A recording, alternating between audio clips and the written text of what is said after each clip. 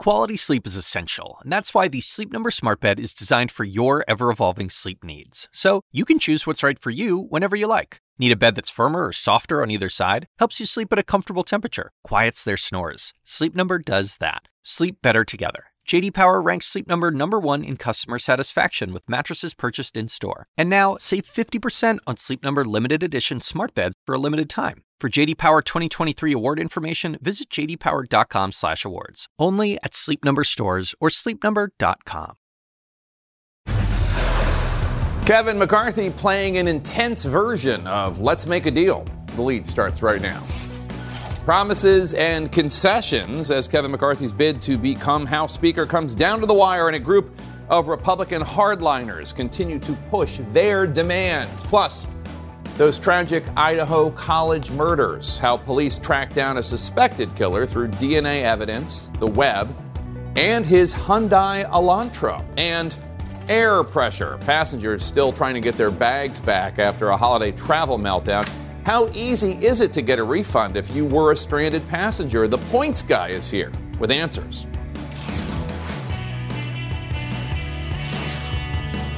Welcome to The Lead. I'm Jake Tapper. We begin today in our politics lead. Time is running out for House Republican leader Kevin McCarthy and his dreams of wielding the Speaker's gavel, making the possibility of a brutal floor fight increasingly likely. And that's something that has not happened in the United States since 1923. Right now, McCarthy is in deal-making mode, we're told, working the phones, trying to win over holdouts, giving in to some demands from some of the most extreme MAGA members of the House Republican Conference, including agreeing to lower the threshold on the motion used to oust a House Speaker. But with just hours to go before the vote, 5 Republican no votes, along with 9 additional McCarthy skeptics, are making it clear that even with the concessions McCarthy's offering, they're still not sold. McCarthy can only afford to lose 4 House Republicans. That's if all House members cast votes tomorrow. Despite this, McCarthy earlier today projected confidence. Do you have the votes for Speaker locked in tomorrow? I think we're going to have a good day tomorrow. Allies of the Republican leader say he will get there. They point out that there still is not a remotely serious or credible alternative to him. But Virginia Republican Congressman Bob Good, one of the 5 hard no votes against McCarthy, says that a new candidate will emerge after McCarthy is denied on the first ballot tomorrow. I guess we'll see. CNN's Melanie Zanona begins our coverage now with the latest on McCarthy's struggle to lock down the speakership.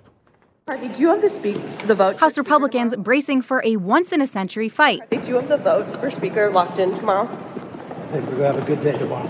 After their leader, Kevin McCarthy, has struggled to lock down the Speaker votes. He's worked very hard to earn the job as Speaker, and we'll see whether this has placated the people that put out a list of demands. He's gone really right up to the line. He's conceded on virtually everything. McCarthy has given in to his critics' most hardline demands, including making it easier to topple the sitting Speaker. But his opponents remain unmoved. I won't be voting for Kevin McCarthy tomorrow. He's part of the problem. He's not part of the solution.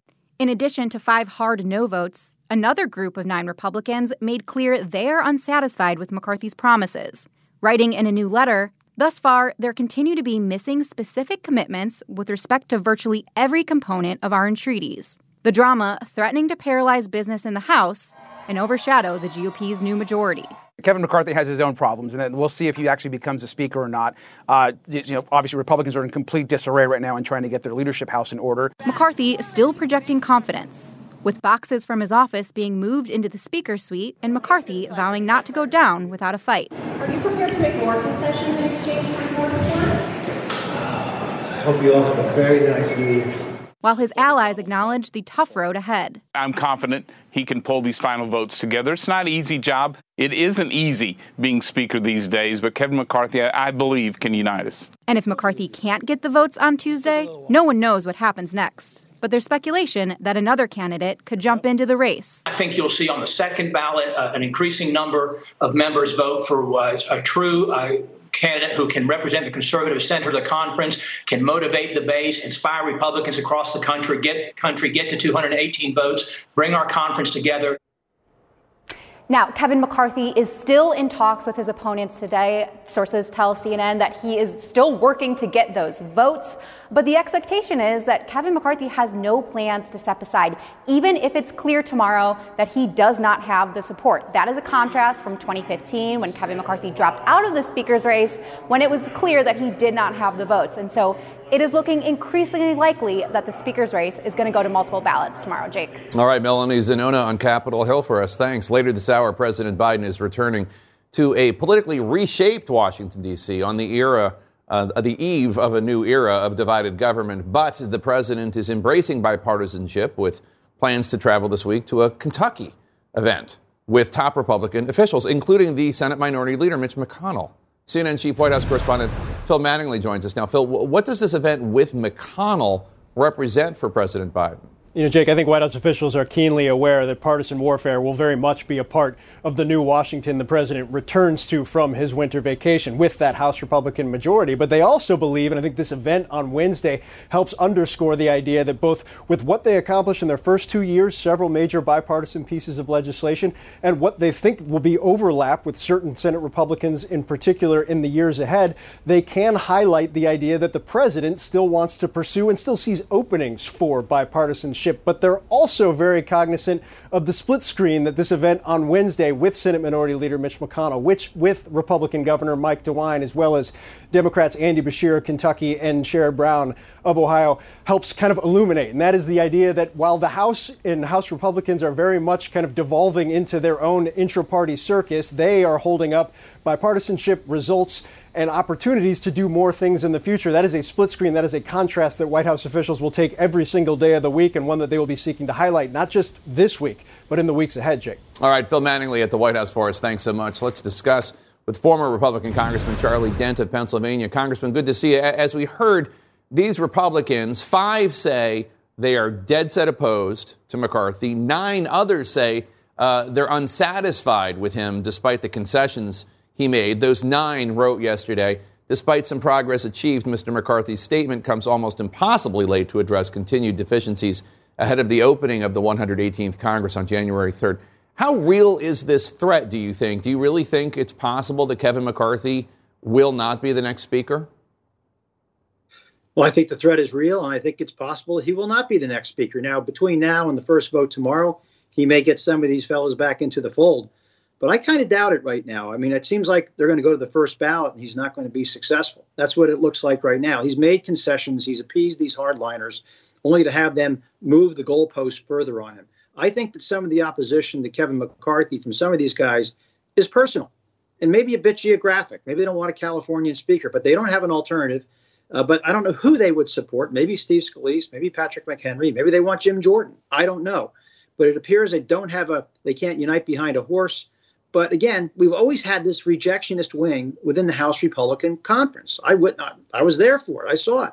I mean, they weren't for things. They were just against things. In this case, they're against Kevin McCarthy, and I don't know what he can do for them. They're the 5 never Kevin votes.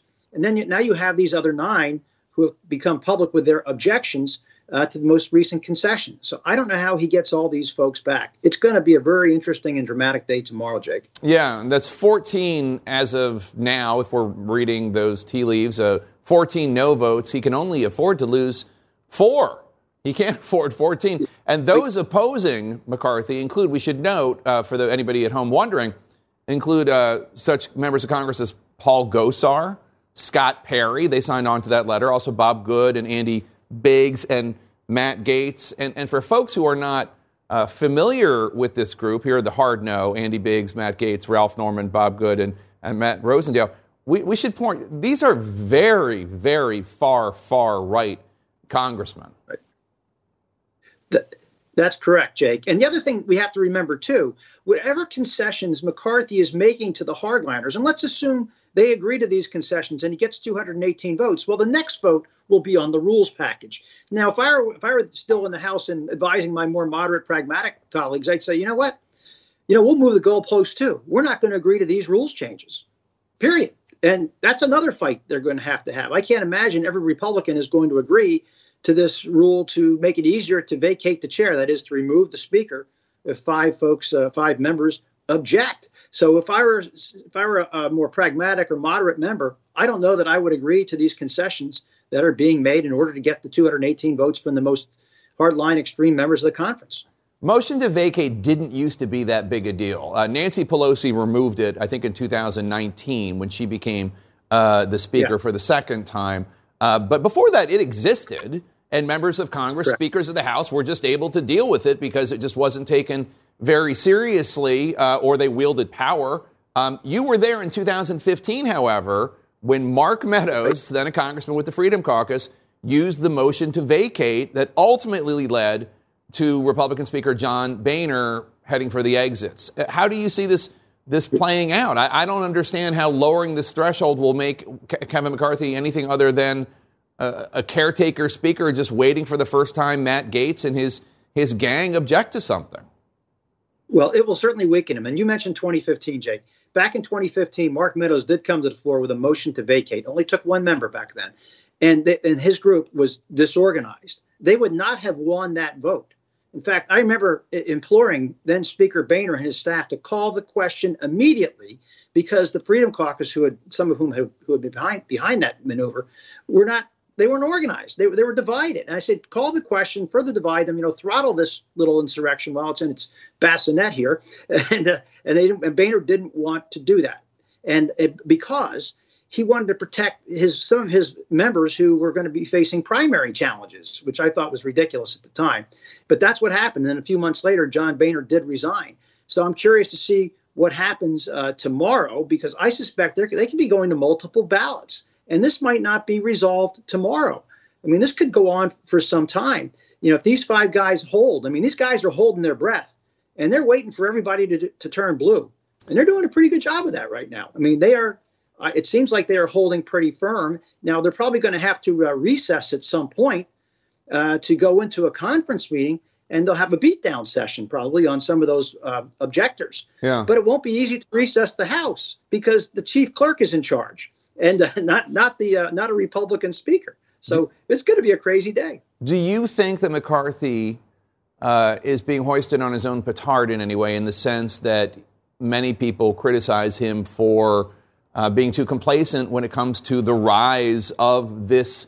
It's not just Freedom Caucus types. It's really more extreme than that when we're talking about the Paul Gosars of the world, right? So has he been so complacent that ultimately he let enough of these people into the conference, didn't object when they defeated, for instance, Denver Riggleman in a convention in Virginia, and now they're coming after him? Well, I think he's empowered too many of them, or they feel empowered anyway. And my advice to these Republican speakers, from Boehner to Ryan, now my advice to McCarthy would always be, look, you have to marginalize these figures as much as you can. If that means going to the Democrats and saying, hey, we need votes on a particular bill, and maybe in this case for the speaker, cut a deal with the Democrats, that might be the only way out of this if they can't get 218 Republican votes for the speaker. But that's the way you deal with that crowd. You have to marginalize them, and you go and Republicans need to basically make agreements with the Democrats until the Democrats won't make agreements with them anymore. That's how you deal with them. You don't keep moving the conference to the right to take care of them, to pass bills that they know have no chance of passing a Senate controlled by Democrats or Republicans, for that matter. So I don't understand why they continue this game of appeasement of these rejectionist members who really aren't going to help him in terms of governing on things like the debt ceiling or funding the government. They're just not going to be there to help him. I always felt that the Republican leadership took too much advice, House Republican leadership, took too much advice and guidance from these people who weren't voting for the bills. Yeah. All right, former Republican Congressman Charlie Dent from the great Commonwealth of Pennsylvania, good to see you. Thank you. Look for special coverage of what will be an exciting vote for House Speaker tomorrow at noon Eastern, right here on CNN. Ahead here on The Lead, brand new documents released from the January 6th committee, including text messages showing what Trump insiders were saying to each other in real time during and after the Capitol riot. But first, those tragic Idaho college killings, the behavior change noticed by people who knew the suspect. And in New York, the man accused of attacking police with a machete.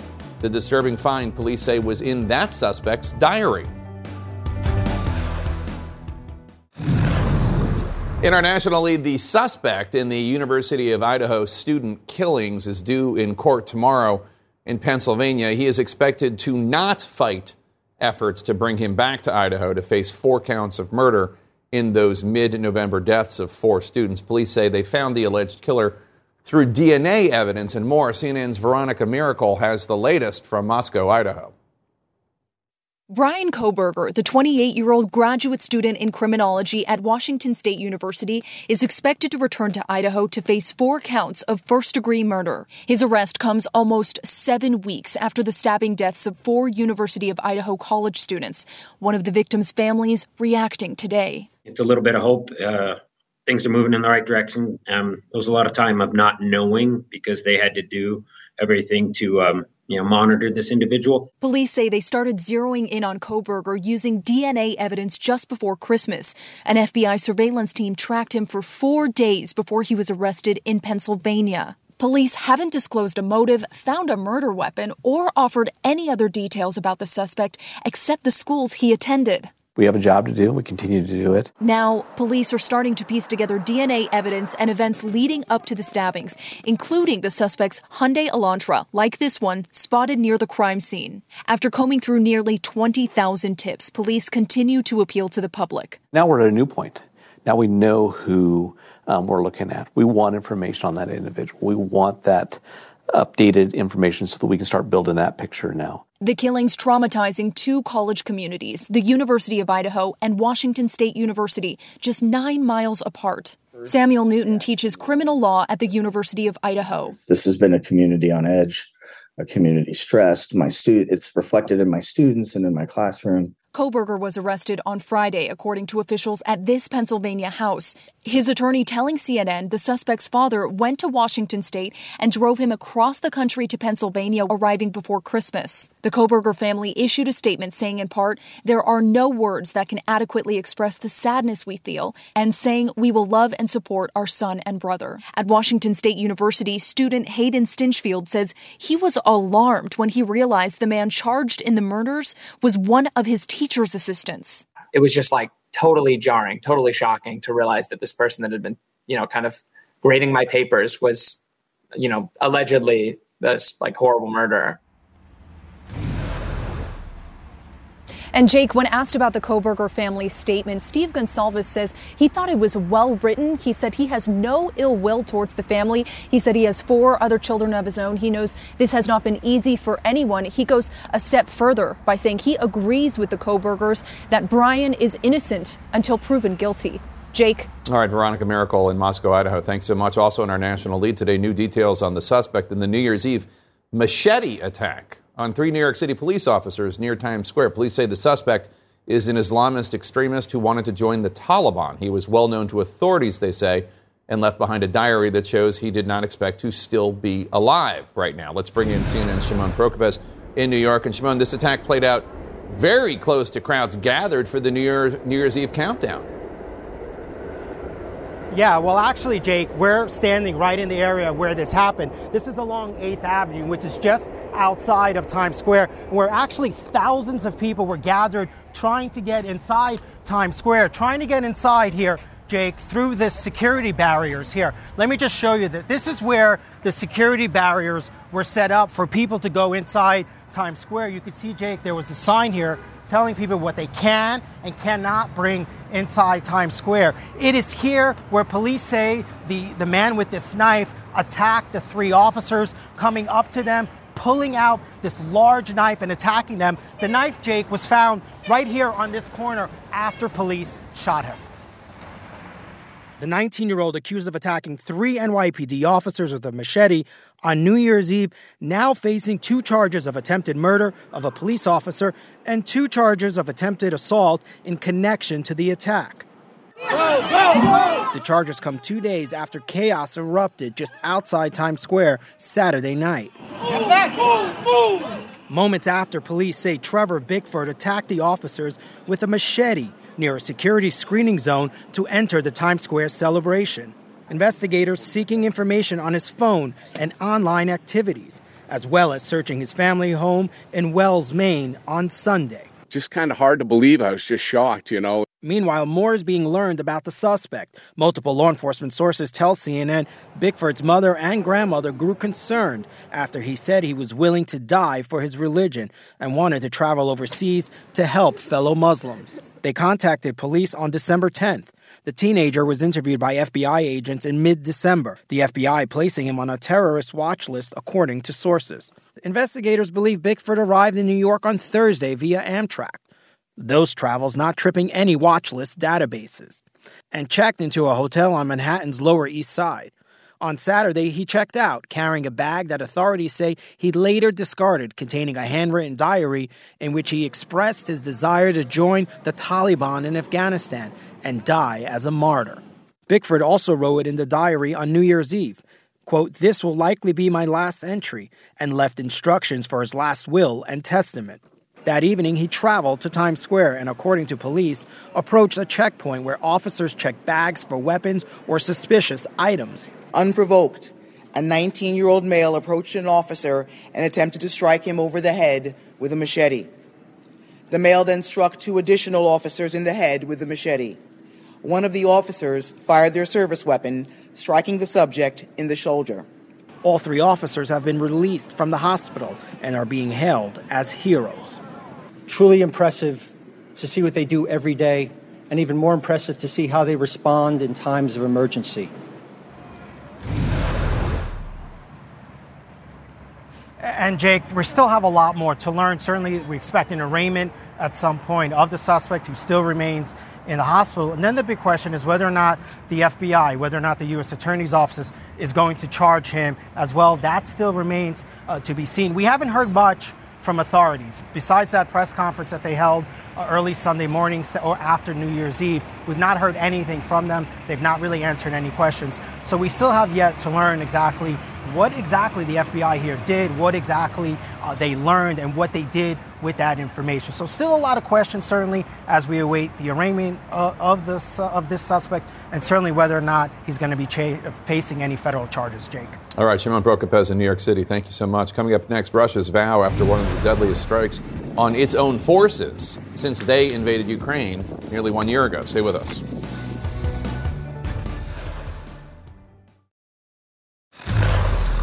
In the world lead, new video showing the aftermath of one of the deadliest days for Russian forces, almost a year since that country invaded Ukraine. A Ukrainian rocket strike on Russian forces blew up ammunition stored at a vocational school in eastern Ukraine. Ukraine's military claims the strike killed upwards of 400 Russian troops, but as CNN's Ben Wiedemann reports, the Kremlin strongly disputes that number. A Russian army barracks reduced to rubble. In the first hours of 2023, Ukraine's army delivered one of the war's deadliest strikes, killing scores of Russian conscripts stationed in the occupied city of Makivka in eastern Donetsk. Moscow said 63 died here, but the Ukrainians claim the death toll is much higher. Some military bloggers in Russia are outraged, asking why troops were allegedly housed next to a stash of ammunition which exploded under fire. The daring assault came after Russian missiles hit the Ukrainian capital at the start of the New Year holiday. Kyiv's mayor said that 2 people were killed and many others wounded Saturday when rockets hit a hotel and residential neighborhoods. A new reminder, if needed, that this war threatens Ukrainian lives far from the front line. Many in Kyiv spent the last day of 2022 sheltering in metro stations and underpasses. Others put on a brave face to venture out. I guess this is how they congratulate us with the new year, Veronika Kulehina said. We were very close to where the first explosion happened. It was very frightening. Added Serhiy Tolerator, shelling people on this day is nothing but villainous. They're just animals. Russian shelling continued Sunday, hitting a children's hospital in the southern city of Kherson, according to local officials. And Monday, Kyiv faced its 3rd straight day of attacks as more than 36 drones were launched overnight at the capital. The Ukrainian military says they intercepted 39 of them, but the falling debris causing damage and injury. And already Russian politicians are looking for someone to blame for that deadly Ukrainian attack on Russian forces in Makivka. The head of the A Just Russian Party is calling for what he's calling higher authorities to be held responsible for the fact that so many Russian troops were in an unprotected building completely without any sort of air defenses. Jack? Ben Wiedemann, thanks so much. Appreciate it. Coming up, the overwhelming response in Brazil right now to pay respects to a giant in the sports world known simply by his nickname, Pelé. Stay with us. In our faith lead now, remembering Pope Benedict. Today began 3 days of Benedict XVI lying in state inside St. Peter's Basilica following the 95-year-old's death on Saturday. CNN's Vatican correspondent Delia Gallagher reports on the mix of people in Rome now to pay their respects.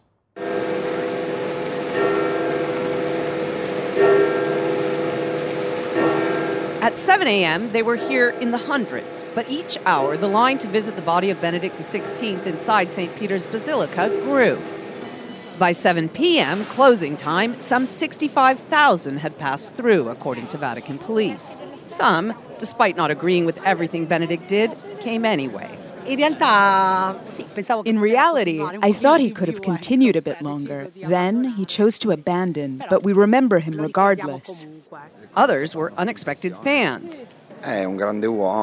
He's a great man. It's strange to see him, a man who was very charismatic in my opinion. For tourists who just happened to be in Rome, it was a novel experience. Morbid, actually. Quiet. Very quiet. Solemn. The line moved fairly swiftly once inside. In fact, people barely had a chance to stop and say a prayer. The seating area reserved for VIP visitors only.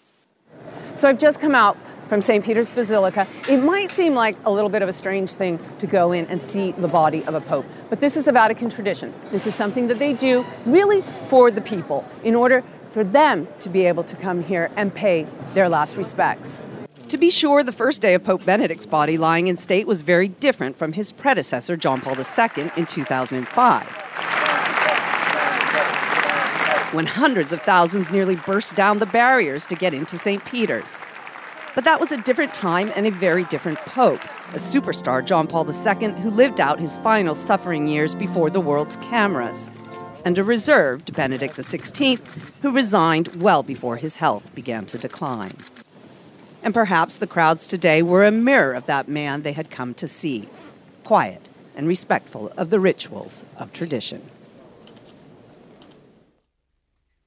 And Jake, Thursday is the funeral. It's the first time in modern history, at least, that we will have a funeral mass for a pope said by a pope. And of course, this ends this unique era of two living popes. You have to think about Pope Francis at this point, who spent the first 10 years of his pontificate with another pope just behind him.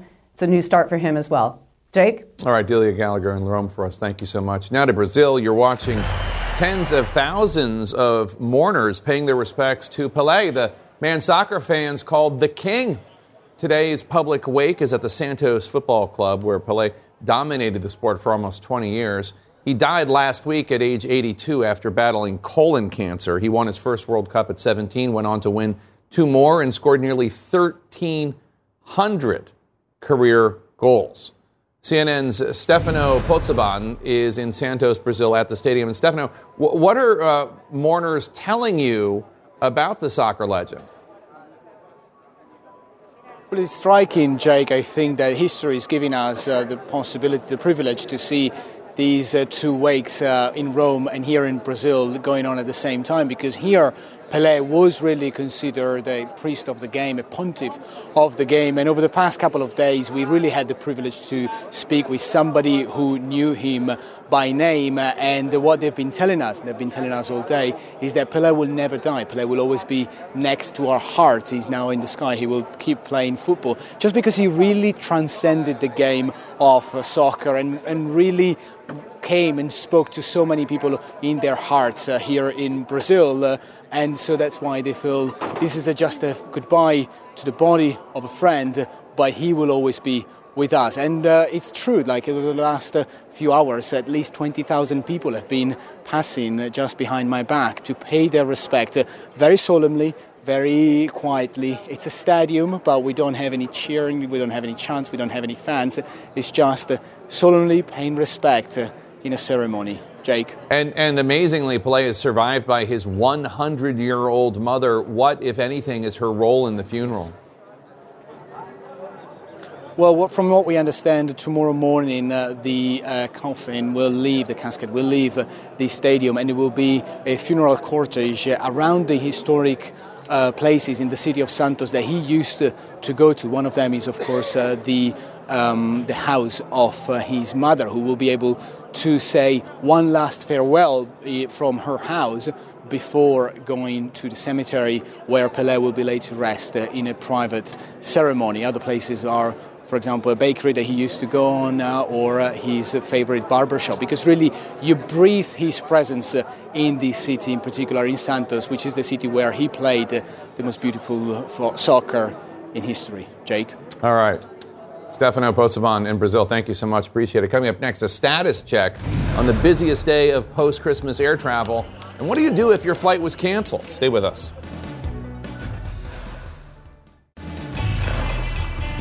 In our money lead, Southwest Airlines passengers affected by that airline's disastrous holiday meltdown are still trying to get their money and their stranded luggage back. CNN's Pete Montine is at Reagan National Airport for us just outside D.C. Pete, has Southwest fully recovered or even partially recovered from last week's mess? Southwest has recovered from last week's meltdown, Jake, but travelers are not fully out of the woods just yet. Look at the departures and arrivals board here at Reagan National Airport. We've seen the delays go up throughout the day. In fact, the FAA says there is a computer problem at one of its big air traffic control centers in Miami that is causing flight delays going into Florida up to 2 hours. So far, so good today for Southwest Airlines. Cancellations have remained relatively low, about 160, according to FlightAware, just checked it nationwide by Southwest Airlines. That pales in comparison to the big numbers we saw of last week. 2,000, even 3,000 cancellations per day during the peak of that meltdown last week. Travel experts say right now it is really important for Southwest to issue those refunds to passengers. But I want you to listen now to workers who say that Southwest really needs to repair that back-end infrastructure that caused all these problems in the first place in order to fully repair its reputation. Listen. I think initially it's going to cause some damage, of course. A lot of upset people not getting to their Christmas plans, which are one of the most important days of the year. So totally, completely understandable that they're going to be upset. I do encourage them, though, to give us another shot. I think we're going to end up fixing this going forward. It does take a very large weather event to make this happen. And the union, the pilots union, is definitely going to be pressing the company very hard on making sure things get fixed. This is how you get your money back from Southwest Airlines. If you need a refund, southwest.com/travel disruption. There you put in your name and your confirmation number. You can also upload receipts if you incurred any extra expenses when you had to change your travel plans because of a cancellation. There is still a lot of problems with bags when it comes to getting them back to passengers who lost them. This is the pile here at Reagan National Airport. In fact, these are letters A through N. There's another pile across the way. We've seen big piles of unclaimed bags not only here, but also across the country. El Paso, even as far away as Oakland. Jake. All right, Pete Montine at Reagan National. Thanks so much. Let's bring in Brian Kelly. He created the popular travel website called The Points Guy. Thanks so much for joining us. So the reimbursement process for Southwest seems, if you go on the website, rather easy, although good luck getting through by phone. What should people do if they still have not heard back from Southwest about a potential refund? Well, I would give it a little bit of time. They've got 7 business days in order to respond. And we've had writers at the Points Guy who were impacted, and they surprisingly got pretty quick resolution. So I wouldn't waste a lot of your time following up right away. Give it at least a week. But I am confident that they're going to be pretty generous with their compensation. So Southwest is known for a lot of things. One of them is a very loyal customer base. Are they gone? Did they destroy that? No, U.S. travelers especially, I mean, we are very much focused in the short term, people are going to forget about this. Southwest, they certainly burned a lot of bridges this holiday season. People will remember it. But let's also remember this past summer, American Airlines had a meltdown. Spirit had their meltdown. JetBlue. So it's been a little bit of a game of hot potato with all the airlines melting down. And frankly, in the U.S., there just aren't that many choices for consumers when it comes to flying. And Southwest still gives those 2 free checked bags, which, their flyers really love. Well, so that's really the question. Can American flyers avoid cancellations in any reasonable way around busy travel periods? I mean, do people need to go as far as to book 2 or 3 flights and hope one of them actually takes off? Well, if you really need to get somewhere, this is where I use frequent flyer miles. Even if I buy a ticket on one airline, I use my points on another airline as a backup later in the day if I really have to get there, because most frequent flyer programs let you cancel free of charge up until departure.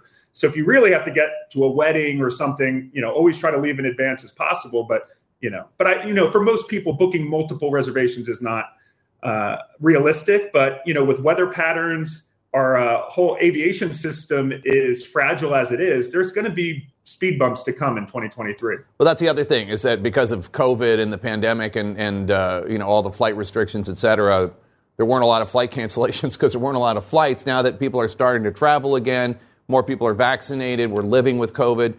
Should we expect more flight cancellations and delays this year? Is this what normal looks like?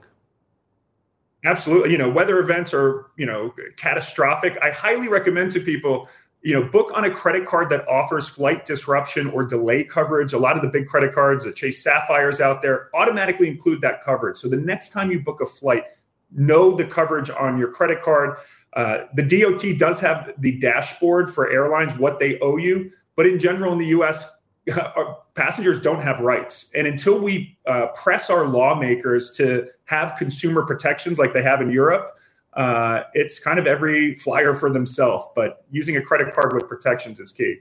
All right, Brian Kelly, founder of The Points Guy. Thanks so much. Good to see you. Coming up next, brand new documents released by the January 6th committee, including text messages from Trump White House aides who said they felt unemployable after January 6th. Stay with us.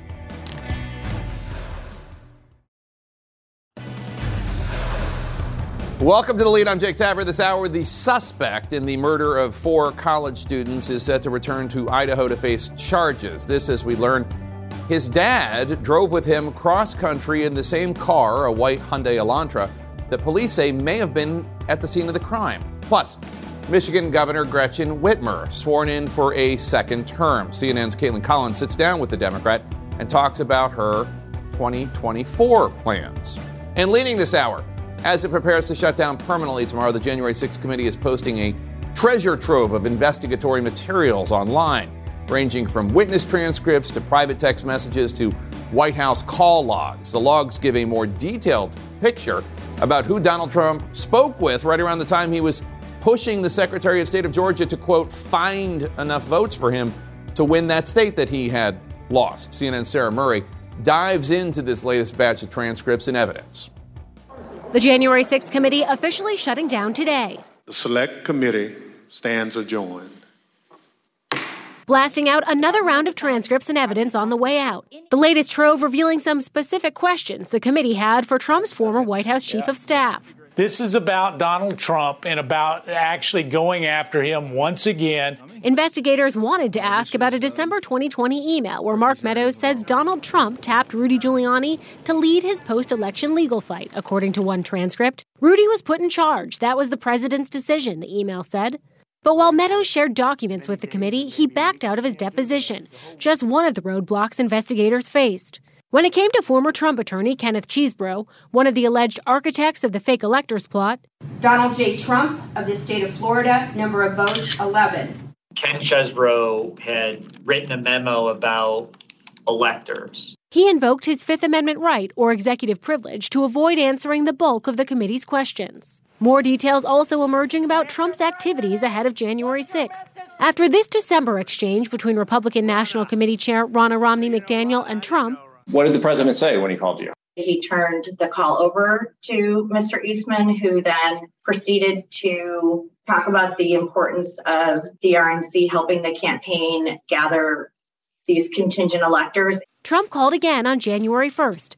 I do have a recollection of him asking me what my relationship was with the vice president, and I said I didn't know him very well, McDaniel said in her transcript. She couldn't recall if they discussed Pence's role in certifying the Electoral College vote. But after the Capitol was attacked, Trump told her privately that Pence had the authority to not accept the electors. Another former close aide to Trump, we were damaging his legacy, offering a glimpse into the despair Trump staffers felt about their employment prospects after the riot. Hope Hicks telling Ivanka Trump's chief of staff in text messages January 6th they will be perpetually unemployed. In one day, he ended every future opportunity that doesn't include speaking engagements at the local Proud Boys chapter, Hicks says. I'm so mad and upset. We all look like domestic terrorists now. Now, also in this document dump is a letter from the committee to White House counsel, basically saying, we know that you provided some witnesses who provided testimony. We agreed not to release their identity. Well, we no longer have control over these materials. We can't ensure the confidentiality of these witnesses, and we share concerns for their safety, security, and reputations, Jake. All right, Sarah Murray, thanks so much. Appreciate it. Joining us now to discuss former White House communications director under Trump and CNN political analyst Alyssa Farah-Griffin. Alyssa, thanks for joining us. Before we get into your interview with the committee, the transcript was released a few days ago. I want to get your reaction to what Sarah Murray just said. The committee telling the White House that they're worried that when Republicans take control of the House, White House personnel, these are career employees, not political appointees, presumably, witnesses whose identities were protected, could be revealed by House Republicans. Do you think that that's a legitimate fear? It's a very legitimate fear, and it's astonishing, and it's something that any Republicans in Congress who, care about the credibility of oversight going forward need to oppose. This would be people like valets, Secret Service agents, people who worked within the resident of the White House that may have provided details that were important to the investigation of the committee, and they were simply just complying, whether voluntarily or with subpoenas. And as we've talked about many times, Jake, those of us who testified to the committee, we faced harassment, we faced threats, and it's opening these private citizens up to that, which they never signed up for. You told the committee in your testimony this about former White House Press Secretary Kayleigh McEnany. You wrote, quote, "I am a Christian woman, so I will say this. Kayleigh is a liar and an opportunist. I wish her the best, but she's a smart woman. She's a Harvard law grad. This is not an idiot. She knew we lost the election, but she made a calculation that she wanted to have a certain life post-Trump that required staying in his good graces, and that was more important to her than telling the truth to the American public," unquote. Would you put a majority of your fellow White House staffers and officials in that category, or was Kayleigh McEnany a standout in that respect? Listen, it was hard to read that back, to hear it and to say it when I did, but it was the truth. Listen, silence is one thing. People who are in the White House not themselves speaking up against the election lies, that's shameful. It's not a good thing, but it is far worse to amplify the lies that led to January 6th and that have taken hold in this country in such a dangerous way. So I hold those who pushed those lies, especially who I believe knew better, in a different category than those who merely remain silent. And something I keep going back to and just kind of reflecting, 2 years after the fact of January 6th is, if doing the right thing was easy, more people would do it. But so many people sat on the sidelines and just decided someone else might speak out and do the right thing. Someone else might step in and stop this violence in real time. Kayleigh, others had massive platforms. They had massive public profiles that they could have used that day to hopefully try to stop the violence. But in the months and years that followed to stop this just insidious lie that's consumed the Republican Party, that the 2020 election was stolen, when in fact it, of course, was not. Yeah, no, I mean, she has a huge platform on a different channel, and she, as far as I can tell, doesn't use it to correct the record. Texts between Hope Hicks, another White House aide, and former Ivanka Trump Chief of Staff Julie Radford reveal how upset they were with Trump's actions on that day. This is private communication, not stuff that they've said publicly. Hicks tested Radford, quote, "We all look like domestic terrorists now," adding, quote, "This made us all unemployable." She also texted, quote, "Not being dramatic, but we're all effed. Alyssa," meaning you, "looks like a genius." Now, that text was referencing, my guess is, your resignation about a month before the insurrection. What went through your mind when you saw that? Well, listen, when I stepped down in December, it was, of course, I was thinking about my future prospects, but it was first and foremost because I was uncomfortable tying my name and my integrity to this lie that was being spread by the campaign and by some White House officials. Listen, I think there was a lot of self-preservation going on by folks in the Trump orbit. It still is to this day, but I would also note, especially Hope, she knows President Trump very well. She knows that if you cross him, it comes with, again, threats, harassment, and being maligned. So I think there's also an intimidation factor that has contributed to more people not speaking out and telling the truth about what they know about him. And I just want to note what's been so masterful about the January 6th committee is they've gotten all these people in their own voices on camera, talking about how they really felt about him. And I thought it was very notable that Hope called it what it was, domestic terrorism. That's important. I'm glad that she said that. The chairman of the Joint Chiefs of Staff, General Mark Milley, testified about unflattering opinion articles written about Trump by former flag officers, generals and admirals. In referring to one of those former officials, Milley says Trump and his aides asked Milley to, quote, bring him back on active duty, court-martial him, make him walk the plank sort of thing, right? I advised them not to do that. That's just deranged. I mean, that is the behavior of a tyrant. Does it surprise you? No, and I worked with Chairman Milley at the Department of Defense, and I'm grateful that he was constantly this roadblock against these terrible instincts by the former president. But it just goes to show Donald Trump does not even understand the U.S. military that he oversaw, which is right now the most diverse force it's ever been in history, ideologically, racially, religiously. This idea that, somebody who's in the military shouldn't be able to criticize him is absurd. That's something you would expect to see in the Kremlin, not in the United States. And it's just, another dot to remember in the long list of things that make him so unqualified to ever hold office again. You told the committee that the CIA director at the time, Gina Haspel, had a, quote, suicide pact with the entire intelligence community if Trump actually fired her. You don't mean that literally, but you mean career-wise, that if he fired her, that others would resign. You say Trump tried to fire her, but he backed out almost immediately, and, quote, allegedly for about 14 minutes, Kash Patel was actually the CIA director. Now, there's no public record of that, but that is absolutely terrifying. Kash Patel was the acting CIA director for about 14 minutes? Well, and I want to be clear, this was anecdotal, but I heard it from very senior officials who I trust that this took place.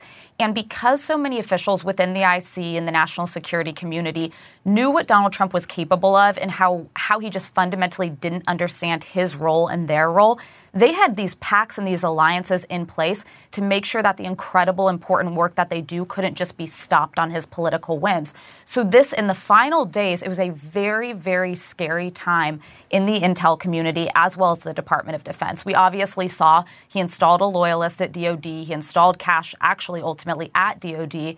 But even within the CIA, and it was someone like Gina Haspel that was able to stop that, and other officials within the NSA and DIA and other places that my understanding has stopped it from happening, which could have been crippling to our intelligence gathering all over the world. Yeah, Milley testified about a rescue operation that Kash and some others said, oh, yeah, we got approval from the other country for a flyover, and they hadn't. That could have been disastrous. Who knows what would have happened. There was a clear pattern in your interview with the committee about Trump's chief of staff, Mark Meadows. Here's one little bit. Quote, sometimes Meadows would be an ally and would help stop certain things.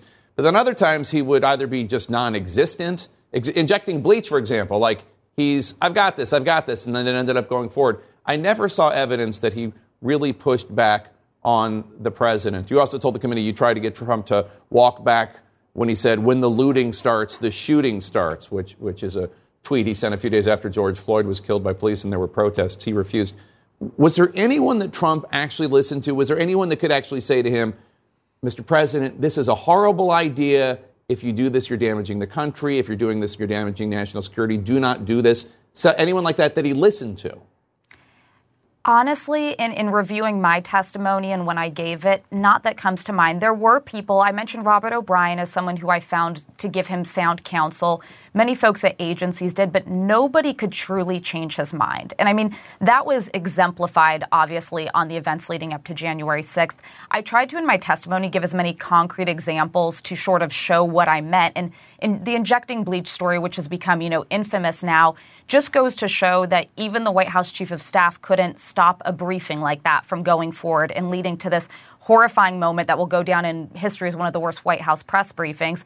But then, of course, much, much worse was the days leading up to January 6th, where we were told, we won't let this person get in front of him. We're not going to let these lies get in front of Donald Trump.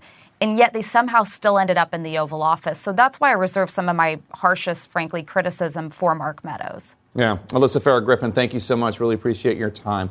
Coming up, it's down to the wire for Kevin McCarthy's dream of being Speaker of the House, and it's still not clear that he has the magic number of votes to become the Speaker. And Avengers star Jeremy Renner is critically injured after a snowplow accident, the latest on his condition ahead.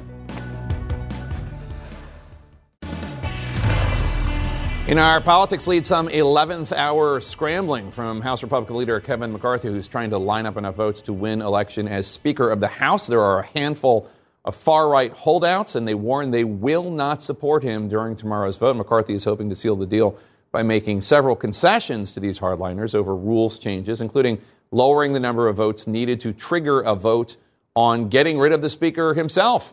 CNN's Manu Raju, the chief congressional correspondent for CNN, is live on Capitol Hill. Manu, are those concessions having any effect on the members who have publicly announced their opposition or at least skepticism to him? I think the number is up to like 14 or so. Yeah, not at the moment. In fact, right now, Kevin McCarthy is in the Speaker's office. Even though he's not formally the Speaker, he has moved in, essentially. This is normal process. There's no placard above the Speaker's office, but he's been in there all day making phone calls. And now he's meeting with a number of allies and also some key detractors. I just saw Congressman Matt Gaetz, who is one of the hard nose on Kevin McCarthy, walk into the office. Others who have expressed skepticism, like Congresswoman Lauren Boebert, also just walked in. And also Scott Perry, who's one of the signatories of that letter of 9 members yesterday who raised concerns that the concessions that McCarthy has made so far are simply not enough. Now, the question will be what will happen tomorrow if Kevin McCarthy is unable to secure the 218 votes he needs to win the speakership. He can only afford to lose 4 votes. At the moment, he could lose up to 10, maybe 14 votes.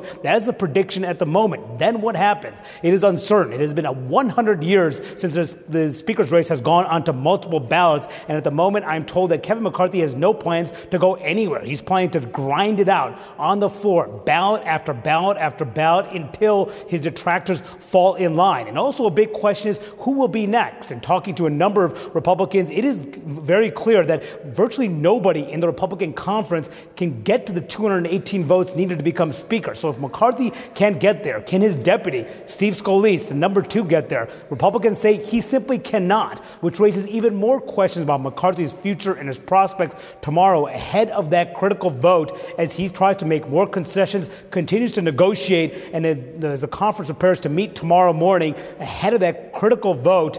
Still uncertain what it will mean for the Republicans going forward, as a number of Republicans concerned that it would undercut their ability to govern just as they come into power in the 118th Congress. Yep, Manu Raju on Capitol Hill. Thanks. Tomorrow is going to be exciting. Let's discuss this with our panel. And Eva, McCarthy told CNN today he thinks it's going to be a good day. Tomorrow he's offered all these concessions. For people out there who are just got back from vacation, they don't understand what's going on. What do these people want? What do these hardliners want? What is their issue with Kevin McCarthy other than he's a swamp creature, blah, blah, blah? Like, what tangibly are they looking for? Well, they have a range of issues with him. Some will argue that he wasn't loyal enough to the former president. Some will argue that rank and file members don't have enough power in Congress. I think that is why that 72-hour rule to review bills was instituted or proposed in the rules change. But really, there's going to be no end to their demands, even if he is able to successfully pull this off. And I think that this whole episode really illustrates that, you can't abandon your principles in pursuit of power because it ultimately may not work out for you in the end. We'll have to see. I think that over time, these members that are challenging him might get sort of worn out by the process, right? This could stretch on and on and on. and then maybe in the final hour he's able to pull it out. But I think if anyone in Washington tells you they know with certainty what's going to happen, they're lying. So former Republican Congressman Charlie Dent was on the show earlier, and he said basically that he thinks that Kevin McCarthy has been offering too many concessions for too long to this wing, this MAGA wing. Not all 14 of them are that, but a lot of them are.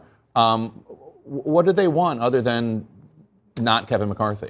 Well, the ability for any single one of them to be able to basically call a vote of no confidence and kick him out as speaker. But that's still that's still not Kevin McCarthy. It's just like it's in the future, not just today. You know what I mean? And he already offered them the ability for a group of 5 to say that. So they want for one person to be able to say that. The other thing that they've asked for is for leadership to not play in Republican primaries, which would also be a break from precedent. I think that they're essentially asking him to abandon other members of his conference at that point in order to get these votes. So he's really stuck in a rock and a hard place. And the two sides are playing a game of chicken right now and trying to see who will wear down first. And some of the demands are not ridiculous, right? Having more time to read a bill, that's not a ridiculous demand. No, and paying for legislation by making cuts elsewhere. That's more mainstream, traditional Republican fare. You used to work on the Hill for the other side, the Democrats. What's your take on all this? Well, normally, chaos and dysfunction consumes the party heading into the minority. Right. It's consuming the party that's heading into the majority right now. If you look at what's going on the Democratic side, they had a relatively easy transfer of power from Nancy Pelosi to Hakeem Jeffries. Their signature achievement in the Inflation Reduction Act, capping the price of insulin at $35, happened yesterday. You don't hear a lot of people talking about challenging Joe Biden in a primary. So there's relatively stability over on in the Democratic Party. And for the party that's heading into the majority, this was supposed to be Kevin McCarthy's week, right? They're consumed with all of this chaos and dysfunction. He may not win it in the first ballot. They've got this fraud heading into Congress who has a whole story about whether or not... Oh, Santos, Congressman Santos, right. Yeah. You know, these are the two headlines that Kevin McCarthy and House Republicans are dealing with. And they also... Democrats picked up a seat in the Senate. So this is not how Republicans thought they would be starting the new year. And it's, a real problem for them heading into, trying to govern. How are they going to pass a debt ceiling? How are they going to fund the government? How are they going to do anything in the House? They're not.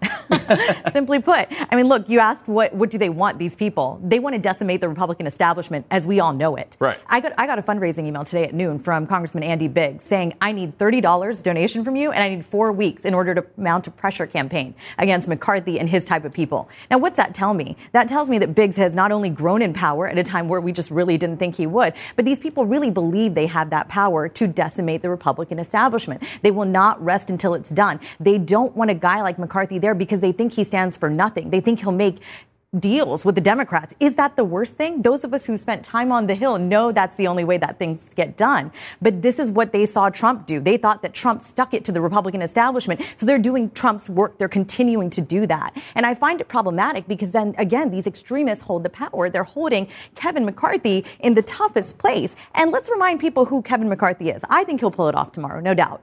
But you do. I do, because let's again not forget who he is. He's a political animal. Sure. When Speaker Ryan was in the speakership, Ryan wanted nothing more than to be the policy guy. And he got to do all that because guess who was his right man? That was McCarthy. McCarthy was the political animal who was ready to play the dirty political games that Speaker Ryan didn't want to do. And now he's in a tough fight, but he's going to prove himself tomorrow to be the political animal he's always been known to be. But, okay, so let's assume that the 9 skeptics who wrote the letter, Chip Roy, et cetera, that they come around. Okay, that's certainly possible. There's a reason that they're not never Kevins. They're just skeptical of Kevin. But these 5, he can only afford to lose 4 of them.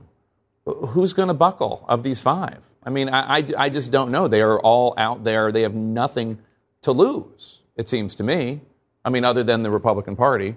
I actually think that he wins it eventually. But for these 5 folks, they kind of have to, they've gone out there. I think they kind of have to push this to a second ballot and really try to at least embarrass him. Because after that, I mean, they're out there. They're all out there. They're kind of all in on pushing this. So, and again, MAGA wins here. I mean, Trump has endorsed Kevin McCarthy. But can I just say, Democrats could have done something. They could have gone for the jugular here and tried to flip 4 Republicans. Say, we'll give you something. Get in this with us. Democrats, again, just didn't play hardball, I feel. And I know that's me saying putting it on the Democrats, but you want to save democracy? Don't end up with a crazy I think Democrats are actually really happy watching this all play out because it's literally chaos and dysfunction. This is the MAGA Republican Party on display for the American public to see. They're pretty happy with what's going on. It's a shame that this is the ruling party of the House, but this is what people voted for, and I don't think Democrats feel any pressure to bail them out on it. But isn't this exactly why Senate Republicans cut that deal with Senate Democrats to pass that giant spending bill? Because they just look at the House Republicans and they think these guys can't do anything. They can't do this. And Kevin McCarthy says that if he becomes Speaker, those are the sorts of things that he'd block in the future. And when you talk about Democrats, I'm hearing exactly what you said from Democratic lawmakers. They say that this is evidence of the inability of the GOP's inability to govern, and that this is what's going to happen for the next 2 years. One told me they thought this was going to metastasize, and this is what they're building their argument on for 2024 to try and take back the House of Representatives. So I don't think that you're going to see them step in and try and bail out Kevin McCarthy here. But don't you think this also just suggests that we are going to have a government shutdown? We are going to have the debt ceiling chaos. We are going to see, all of that's, if he can't even win the speakership, 218 votes, it's pretty, with a 222 votes. 218. Yeah. 218, yeah. No, but he has a cushion of 4 votes. Then how are they going to pass, voting for Kevin McCarthy is nothing like voting to raise the debt ceiling. That's an ugly vote. We could. It certainly doesn't inspire a lot of confidence about the competence of our government. But I will say I don't know, how many tears I shed for McCarthy, because at the end of the day, I do think that it shouldn't be a coronation, right? Leaders should be challenged. I think that we have to be concerned about the people who are challenging McCarthy, but ultimately, he should have to fight for the speakership. Sure, it shouldn't be coronation, absolutely. All right, well, we have some predictions here. You guys both think he's going to get it. We'll see what happens. I'm not so sure. Thanks to all. Coming up, how the suspect in the Idaho student murders was tracked down using a public DNA database. Stay with us.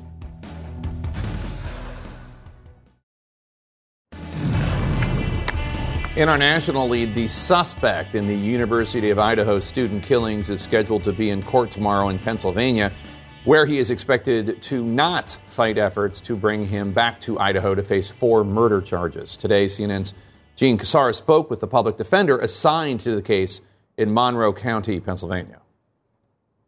The man who police say killed 4 college students, then weeks later drove cross-country tracked by police, will go back to Idaho to face charges. Detectives arrested 28-year-old Brian Christopher Kohlberger, Ethan Chapin, Zaina Kernoodle, Madison Mogan, and Kaylee Goncalves were stabbed to death November 13th in this Moscow, Idaho home.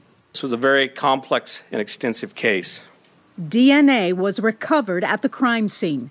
A source with knowledge of the investigation tells CNN the suspect was identified through genetic genealogy, a process where DNA from an investigation is compared to a public database, potentially leading to a family member of a suspect. Kohlberger's lawyer says his father flew to Washington State to bring him to Northeast Pennsylvania for the holidays. His father actually went out there and they drove home together. They drove his white Hyundai Elantra. A car matching that description was in the immediate area of the killings, police said. CNN confirmed they stopped at a repair shop in Pennsylvania where some work was done on the vehicle. I believe he arrived somewhere around the 17th of December. Jason Labar, the chief public defender from Monroe County, Pennsylvania, is representing Kohlberger until he is extradited. A law enforcement source says the FBI watched him for 4 days before he was arrested. The FBI, local police, Idaho state troopers were at their house at approximately 3 a.m. knocking on the door and announcing themselves to enter.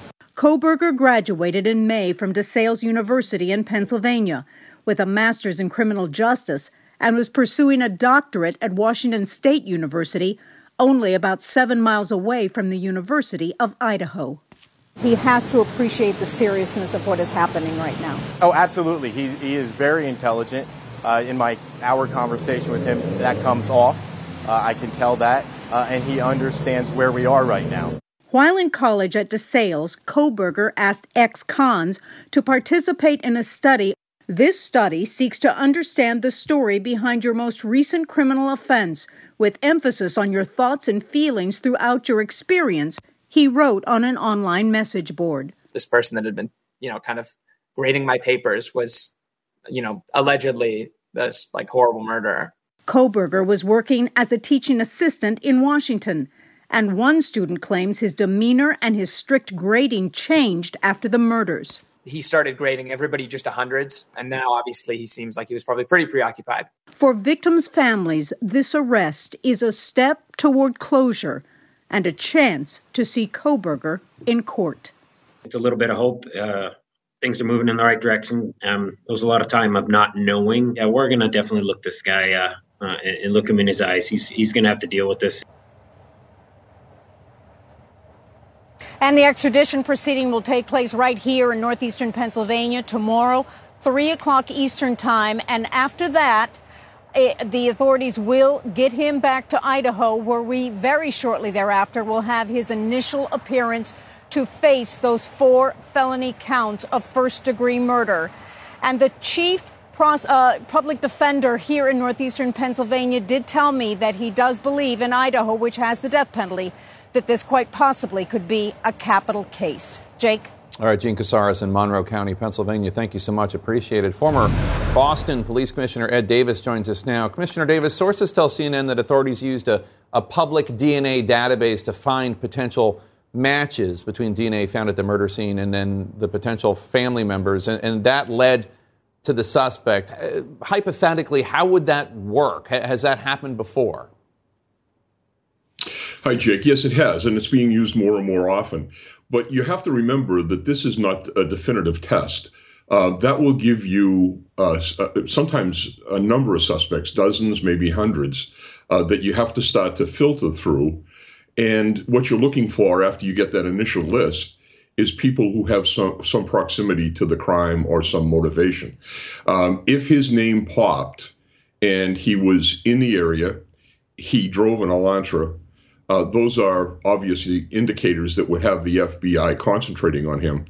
And then in the past, when we've run into situations like this, we would attempt to get a direct sample of DNA from the suspect. So those surveillance teams may have been doing more than just watching him. They may have been looking for discarded water bottles or other things that would produce a sample that they could check to be certain that it was in fact him. And not every one of these genetic databases shares information willingly with law enforcement. I use Ancestry.com. I don't think they willingly share with law enforcement. Others do. How does that work? I do too, and I think I think that information is accurate. It all depends on the system that you're putting your DNA into, whether or not they tell you that they're going to share it, and whether you sign a release for it. And in some cases, when you look at that release, it might not tell you directly, and then you're exposing your not only yourself but your family to a review by public authorities.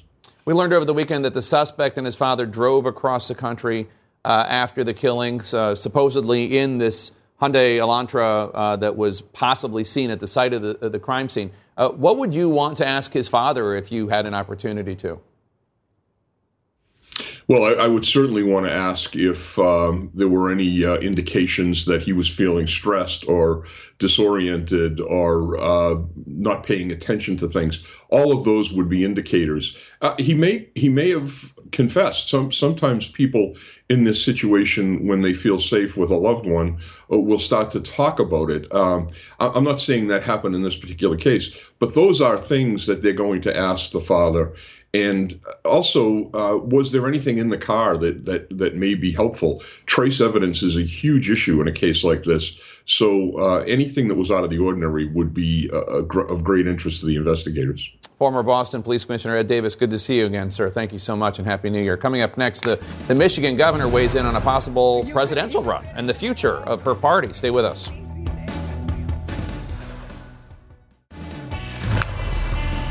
We're back in our politics lead. On Sunday, Democrat incumbent Governor Gretchen Whitmer was sworn into her second term as the governor of Michigan. It is the first time in nearly 40 years that a Democratic governor will lead that key swing state with a Democratic-controlled legislature. CNN This Morning anchor Caitlin Collins, who is blessing us with her presence in the studio right now, traveled to Michigan to talk to Governor Whitmer just hours before she took the oath of office. And you talked to the governor about so much, about the plot against her, and also, of course, about her political future. Yeah, you spent your New Year's somewhere fun. I was in Lansing. But it was awesome because she was getting ready to be inaugurated on Sunday. And so I went to her house at 7 o'clock in the morning. She was just getting up. Her whole family was there, her 2 daughters, her sister Liz, her husband. And it was this remarkable moment, not only because of what has happened in Michigan, politically speaking, the fact that this is the first time since the 1980s that Democrats have had this majority, but it was also her first interview since we found out about the sentencings for these 2 people, the 2 men who basically led the plot to kidnap her, which she, as you'll hear here, she doesn't like that it's called a kidnapping plot. She thinks it should be referred to as an assassination plot. Oh, absolutely, yeah. She weighed in and she compared it to Justice Brett Kavanaugh, but she said essentially that when it comes down to this, it is really personal for her because she thinks of herself as this ordinary person. Yes, she's governor, but she's a mom, she's a sister, she's a wife. And she talked about what that was like, and she said she is very much fazed by what happened to her. In recent weeks, 2 of the men who were essentially co-conspirators in the plot to kidnap you were sentenced, respectively, 1 to 19 and a half years, 1 to 16. What did you make of that? Well, I think that it's important to have accountability. And I filed a victim impact statement because I think it's important to understand I'm an ordinary person. I've got an extraordinary job. I have served in extraordinary times. But I'm a mom.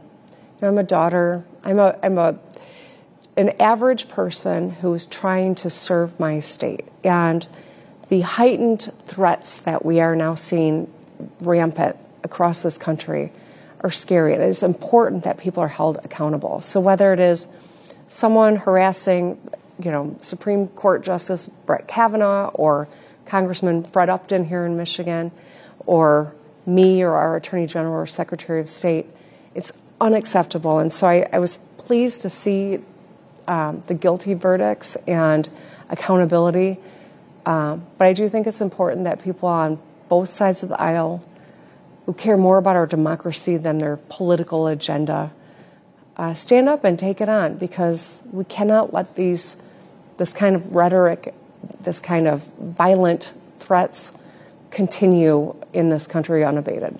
And you have said, you mentioned Justice Kavanaugh there, that it bothers you that this is so often referred to as a kidnapping plot and not an assassination plot. I think that there is a tendency to minimize some of these threats and how they've been talked about. There were a dozen men who plotted for months, staked out my home up in northern Michigan, made multiple trips there, had shooting practice, all these things they did. And they weren't planning to ransom me. They weren't going to keep me. They were planning to assassinate me. And the plot has been covered as a kidnapping plot. There was one person who showed up on, a Supreme Court justice's lawn and turned himself in, and it was covered as an assassination attempt. And so I think that when you look at the facts of both of those and you see how differently they're covered, I do, have concern about the language that we use, especially when women are the target as opposed to men. You already had a pretty big national profile because of the pandemic, because of the former president's criticisms of you. You have an even bigger one now, I think it's safe to say. What is your responsibility, do you think, going forward as a national leader of the Democratic Party? I think my responsibility is to show that we can lead and that we can be successful and to build a state that is a powerhouse where people are moving to for opportunity and every person has a path to prosperity and a good quality of life. I think doing my job well is the best way that I can contribute to the national Democratic Party, is to be able to be someone that they can point to and say, this is what happens when you elect Democrats. On 2024 overall, you often get asked about potentially running, and your answer is normally... I just took my oath of office to do the job I've always wanted in circumstances that are better than I could have ever fathomed. So I'm excited to be right where I am. You said earlier you may never run for another office. You know what? When I left the legislature, 8 years ago, I never thought I would run for another office again. I know enough about myself to know if there is something that needs to get done, and there's a role I can play, I will want to play it. But I do not have plans to run for anything other than to spend the next 4 years serving this state as governor with a majority Democratic legislature for the first time in a long time, and to get a lot of good stuff done here in Michigan. Have you ever thought about what being president would be like, whether or not you'd want that job ever? I'll be very honest with you, Caitlin, I have not spent a whole lot of time thinking about that, no. But you've spent some time thinking about it? Well, because people ask me, so briefly. And what goes through your mind when you're thinking of those kinds of things? You know, I've often been asked if I might run for Congress or for the United States Senate, and it has never been something that I've seriously thought about because my heart and my family and my everything is right here in Michigan. Yeah, well, so my favorite part, so we're watching, just so people at home know. So she says, I haven't spent a lot of time. You asked her about running for president. She says, I haven't spent a lot of time. And I have the exact same reaction as you did in real time. So you spent some time thinking about it. You know, it's weird because the Democrats, you hear a lot of talk about what after Biden who. That's, Midwestern, success story. That's not one that D.C. Democrats talk a lot about, but theoretically I could see an appeal there for voters. It's kind of remarkable that you don't hear people talk about it more often, given the profile she has. It is massive right now, and how look how people talked about Ron DeSantis and his margin on election night, and how people didn't talk about hers in the same way. That's a great point about Biden, because I had lunch with someone from the Biden White House, and they were, the idea of when people before were saying Biden shouldn't run before the midterms, and they were saying, well, who are they going to have run that they think could be effective? And she was very interesting when she talked about 2024, saying, I don't have a plan, saying, admitting she has thought about it. Right. People have asked her about it. Because people ask her about it, right. Because people do ask her about it all the time. But the thing that stood out to me is she said, I also said I wasn't going to run again for another office after the legislature. And then, of course, she ended up running for governor. She ran twice. It is a term limit. This will be her last time being the governor. And big questions about what happens in her future after that. And she's young. Caitlin Collins, great job, and so good to see you. Don't be a stranger. Coming up, why drinking water could actually help you live longer. Stay with us.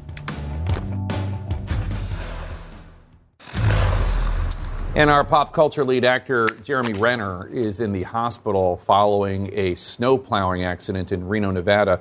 Renner is known for his role as Hawkeye in the Marvel films. He's in critical but stable condition, we're told, over the past few years. Renner has posted Instagram videos of himself driving big snow plows and snow removal machines around his property near Lake Tahoe, including this one from more than a year ago. Quote, I have so much respect for Mother Earth and Mother Nature. I expect to lose the fight, but I'll always give it my best shot, he says, about battling the snow. No details have been given on the extent of Renner's injuries or how it happened. Police say he was the only person involved in the accident. Obviously, our thoughts and prayers are with him and his family. Turning now to our health lead. We know there are several health benefits to drinking water, but a new study suggests staying hydrated could actually be a lifesaver and ward off some serious ailments. Joining us now to discuss, CNN's Elizabeth Cohen. Elizabeth, tell us about this new study.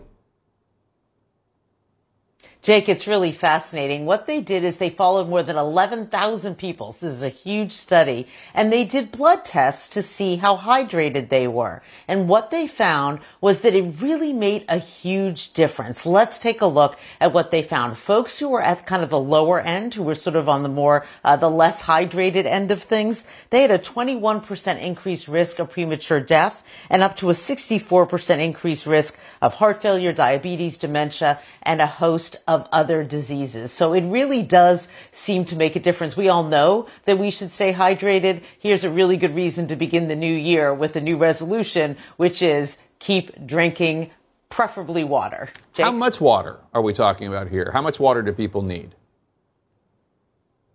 There's no one number that we can give everybody because people are different sizes. Some people live in hot climates. Some people exercise more than others. But there are some rough guidelines. So let's take a look. So for women, it's 9 cups per day. For men, it's 13 cups per day. That's according to a National Academy of Medicine report. But again, it's different. If you exercise a lot, if you live in a hot climate, you may well need more than that. All right, Elizabeth Cohen, thanks so much. Appreciate it. Our coverage continues now with one Mr. Wolf Blitzer. In the Situation Room coming up, he will talk about the Hill fight for Kevin McCarthy's political future. Follow me on Facebook, Instagram, and Twitter at Jake Tapper. Tweet the show at The Lead CNN. Download our podcast from whence you get your podcasts. I'll see you tomorrow.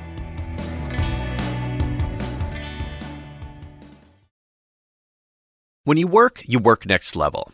And when you play next level. And when it's time to sleep, Sleep Number smart beds are designed to embrace your uniqueness, providing you with high-quality sleep every night. Sleep next level.